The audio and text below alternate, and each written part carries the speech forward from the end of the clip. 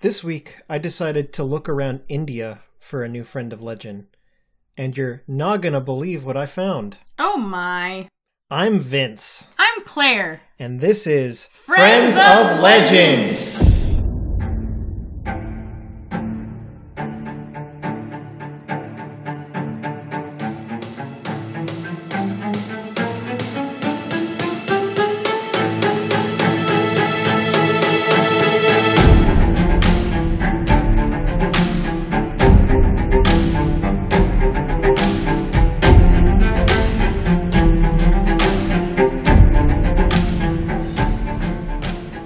Welcome to Friends of Legend, where every week we go on a global scavenger hunt for a new wondrous pal.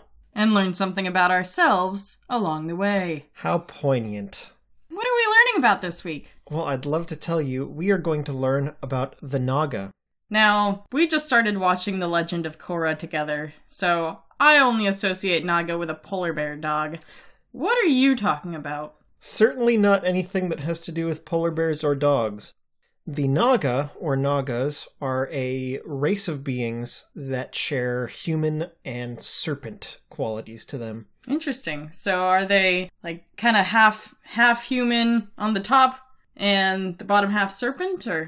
Yes, but also they can be human on the bottom with snake heads. Oh my. They can also be fully serpentine or fully human.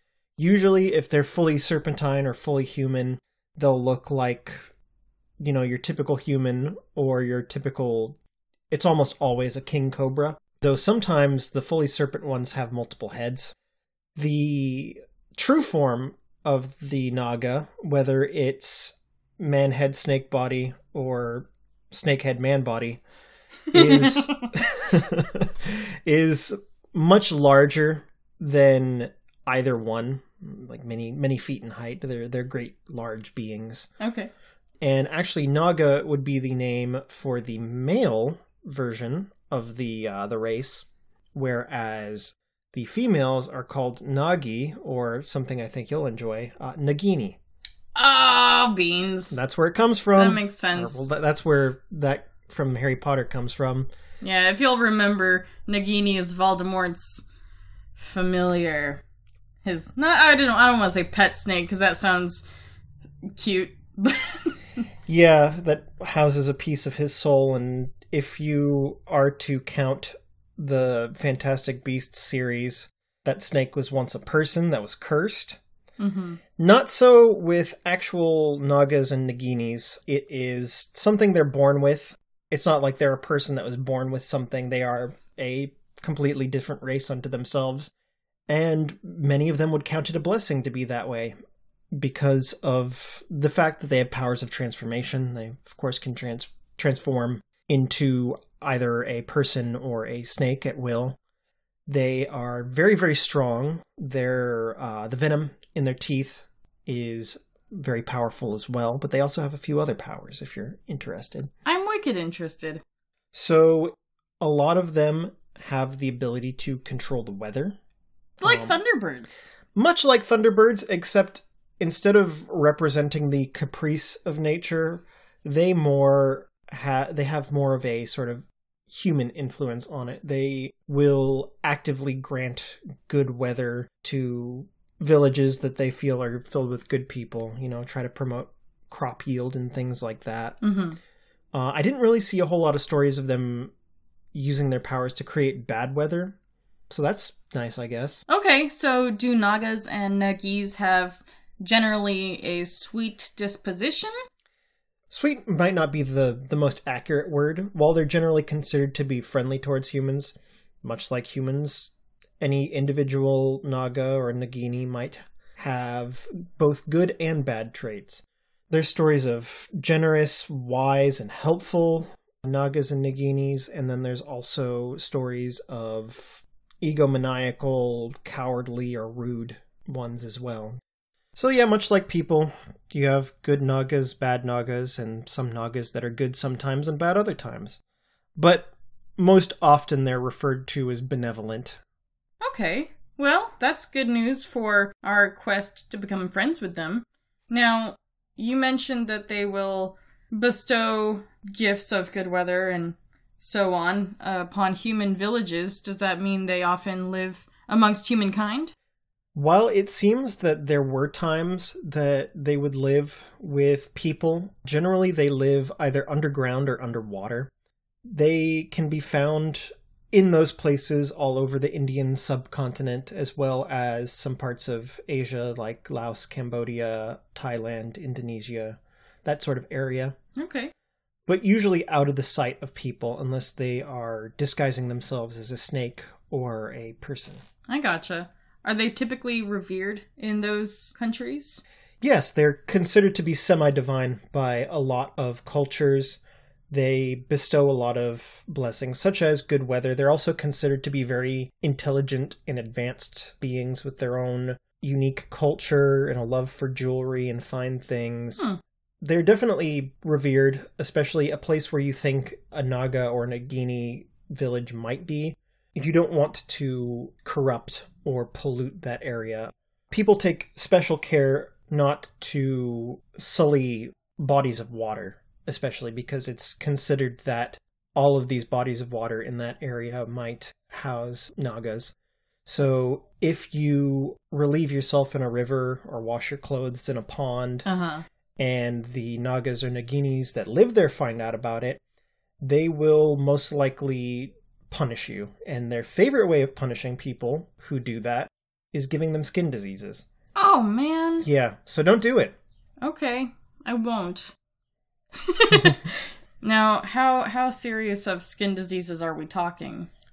I didn't find reference to specific skin diseases, but I'm imagining pretty bad rashes, maybe even something as dire as leprosy. Oh, gosh. Just don't take your chances. All right, so make sure to just collect your own bucket of water, bring it back to your home, and don't pollute the body of water that you are retrieving it from. It's only right. So what do Nagas and Naginis typically eat? In their true form, I wasn't really able to find a lot of mention of what they prefer to eat, but when they take the form of a pure snake, they'll eat snake things. When they take the form of a pure human, they'll eat human things. Okay. I imagine that their diet in their true form is probably pretty carnivorous in nature. I would think so. Okay, so it sounds like if you do upset them, then they're not going to eat people.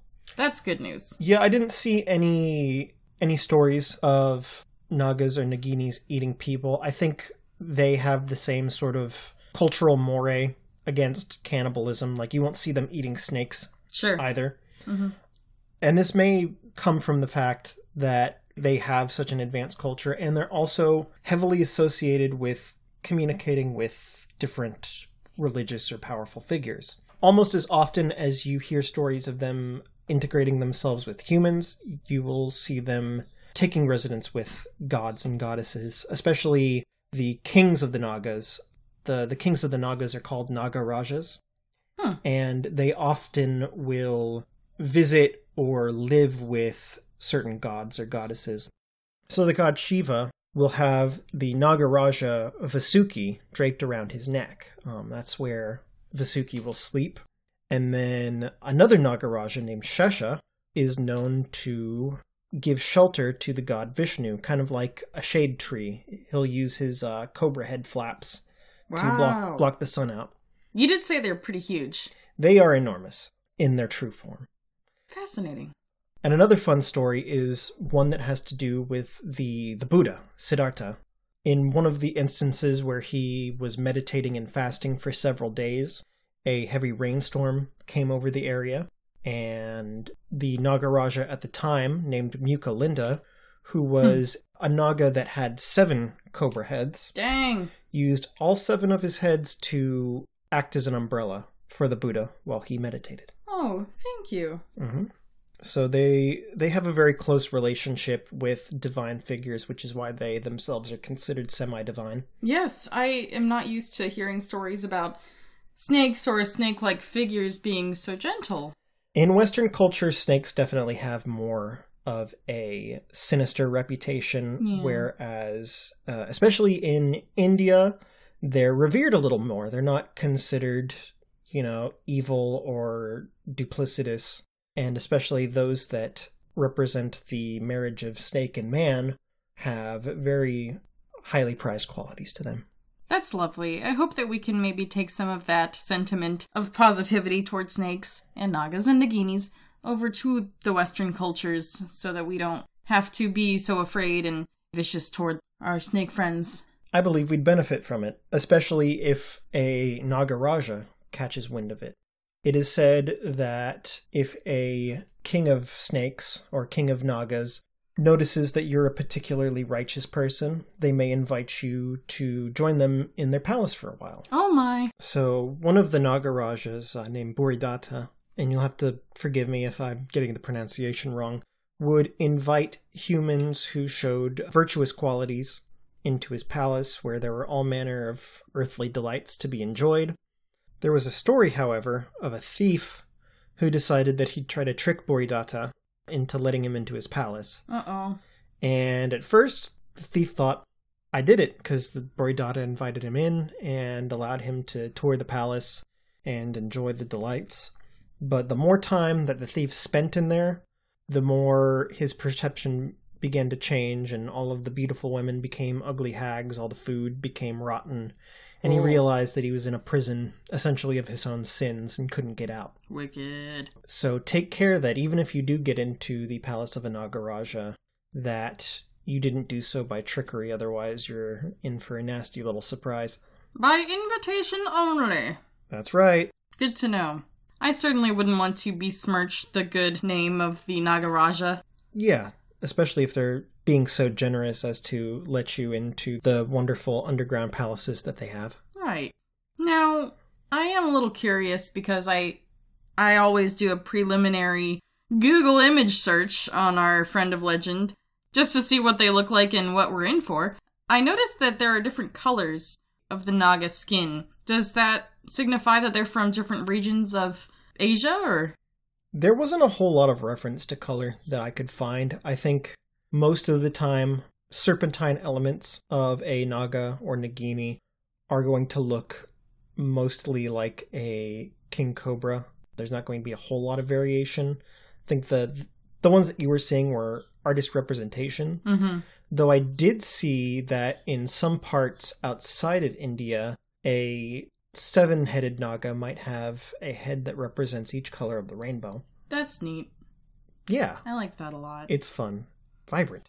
Another thing I wanted to mention while we're talking about the culture of the Nagas is that they do have ancestral enemies. And these are a race of beings called the Garudas, who are like eagle person hybrids. Well, that makes sense to me. Eagles certainly like to eat their share of snickety snakes. Yep, that sort of adversarial relationship does carry on between those two, even though they're believed to be cousins. And there's a lot of stories about fights that break out between groups of the two races, and almost always a god or the Buddha has to come in and intervene and break it up. Aw, Dad's coming in. Mm-hmm, that's right. So if you are trying to become friends with a Naga, don't be seen around Garudas. Garudas themselves, from what I was able to tell, I didn't go into too much detail, but they're not bad or evil or base or anything like that. But if you are trying to become friends with Nagas, best not be seen consorting with the Garudas. With the rivals. Yeah, it's not gonna win you any favor with the Nagas. Right. So another thing I wanted to talk about is the times when Nagas or Naginis have actively tried to insinuate themselves into human life. Okay. Because they can take the form of humans, and unlike with the Thunderbird, where you can tell a Thunderbird's a person when they are a young boy that talks backwards, it's almost impossible to tell whether or not a person is actually a Naga transfigured as a human. Okay. They're very good at concealing themselves in that respect. No forked tongue. Nope, nothing like that. It's the complete illusion. Gotcha. So one story I did see was that there was a Naga who ascended from his underworld home to try to become a monk, like a Buddhist monk. And he took the human form and he wore the robes and he was practicing everything until the Buddha saw him and saw right through the illusion and told him that, unfortunately, it wouldn't work out for a Naga to be a monk. Oh. But instead, he gave the Naga, who was trying to take this ascetic lifestyle, and he taught him a reincarnation secret that would allow him to be reborn as a human so that he could become a monk in his next life. Wow. Well, that's something at least. Mm-hmm. So it's clear that there are some things that we can do that Nagas can't, and some of them want to have that in their lives. Kind of like King Louis from the Jungle Book. That makes sense. I do hope that it's not based on discrimination and more that they just don't have the physical capacity to do certain things. I think it's more of a spiritual capacity. I'm no expert in the tenets of Buddhism, but that was just the story I found, and it was just generally said that the Naga would not be able to be a monk. Another interesting tidbit I found, less of a story and more of a series of mentions, are that many Naginis have come up to the human sphere and taken the form of beautiful women so that they could marry kings. And there are a slew of Indian dynasties that claim to have Nagini ancestry, where the king at the time married a Nagini and their children had the blood of both human and Naga in them. Now, do the Nagini queens look to gain power or riches, or...? It definitely didn't seem like the Naginis were the ones who were necessarily gaining more from it, since the Naga race is very powerful and very honorable. It would be not dissimilar from, I don't know, two noble houses wedding. Okay. And then the last thing I wanted to talk about was, of course, their representation in popular Western culture. We already mentioned Harry Potter. Really, it was just the name that was used. But the idea of Nagas are used in two different respects in Dungeons & Dragons. I would love to know more about that. So the first one is a magical creature called the Naga. It shares a lot of the attitudes and behaviors of a Naga, and of course the name, but the appearance really doesn't have a whole lot in common. The Naga of D&D lore is a giant serpent with a human face. Like, just imagine Jermaine Clement's character from What We Do in the Shadows, but instead of as a cat with a face, he's a snake with a face. I love that picture. I love it. And these Nagas are generally benevolent, lawful good beings who live apart from humanoid society and protect their areas from evil using magic. Okay, so they're pretty respectfully represented in D&D.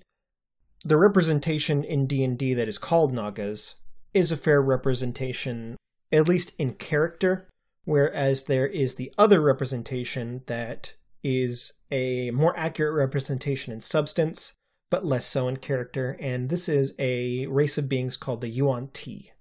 And this is actually a playable race. If you are a person who plays D&D and you want a character who is Yuan-Ti, you can do that. They are snake people, essentially.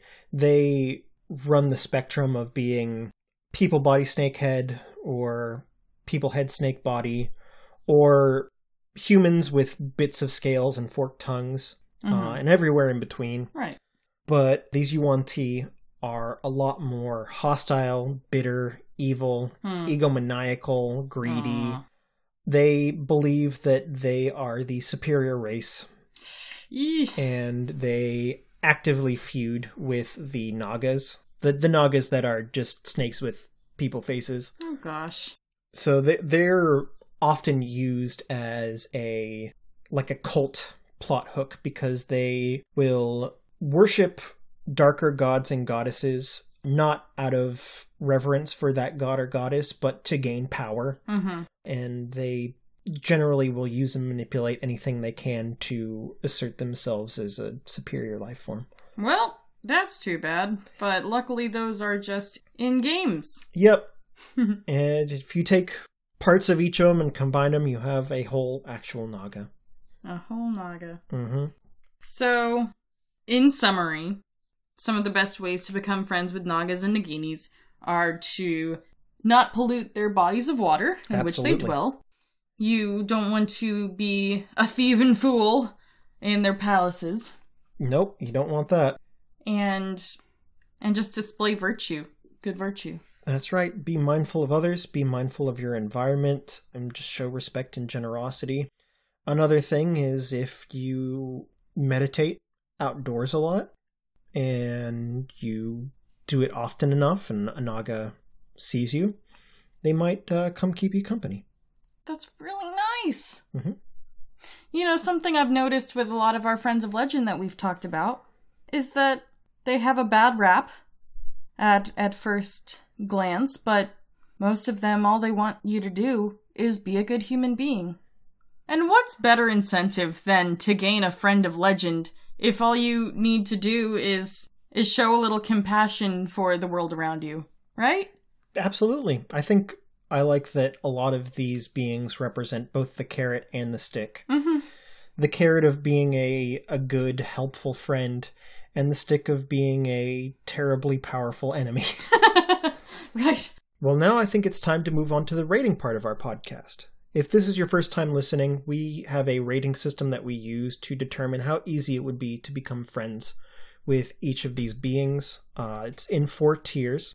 The first tier is friend-shaped. A friend-shaped friend is someone who's easy to get along with, seems to enjoy human company. You don't have to work too hard or worry about risking anything to become their friends.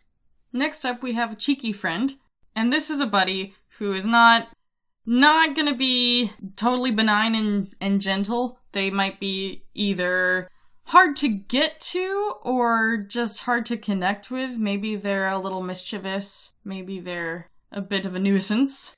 Next up is Spicy Friend. These creatures are going to be harder to start becoming friends with, and before, during, and even after you become friends with them, it can be a little risky, whether due to just the nature of them or where they live. You could be risking some injury. And lastly, we have Not a Friend Yet. And this is someone who we don't have record of humans becoming friends with them. We need to work at that relationship a little more before we can safely pal up with them. But everyone is worth a shot. And that's what this podcast is all about. Mm-hmm. So, I hope this doesn't come off as patronizing to them, but I really do feel like Nagas are friend-shaped. I would have to agree. Because they're certainly not a nuisance to you. I wouldn't say it's hard to become friends with them, because they want to be around people a lot of times. Mm-hmm. And unless you're actively trying to get on their nerves, they're not going to hurt you. It's not their instinct. Right, and if you're someone who has a phobia of snakes, then I think Nagas are going to be a great way of getting past that, because they aren't, they've got venom, but they're not going to use it against you. They're going to use it on whatever they might need to feast upon. But anything that you are worried about happening with our common snakes, it's not going to happen with the Nagas. I don't see them suffocating anyone. I mean, honestly, I think it's kind of that way with real snakes, too. Snakes aren't looking to eat people, except maybe anacondas. But with most venomous snakes, they're not looking for someone to bite. They're just going to bite you if they feel threatened. Yeah, same way with lots of friendly things. Bees. Bees are so good. Aw, fuzzy butts. Mm-hmm. Well, I'd like to thank all of you for coming in and learning more about Nagas and Naginis with us. If you liked what you heard, feel free to subscribe to us on whatever podcast system you use or give us a rating. It helps us out a lot. And it only takes a second. When you do subscribe to us, you'll get notified of our new episodes. Additionally, if you want to learn more about the podcast itself or get in contact with us, you can go to friendsoflegend.com, where there's a complete list of our episodes, a frequently asked questions page, and even an area where you can drop us a line if you want to fill us in on something maybe we didn't mention in the podcast or suggest a topic for a future episode. Or if you just want to say hi. Yes, that too. Or if you know a good recipe for fries. We're always looking. And just remember, new episodes of Friends of Legend are up every Saturday. We post them at midnight, so you're going to get them soonest if you subscribe to us. Otherwise, just look for them on your podcast directory on Saturdays. Well, thanks again. And remember, when it comes to friends of legend, charm them. Do not harm them.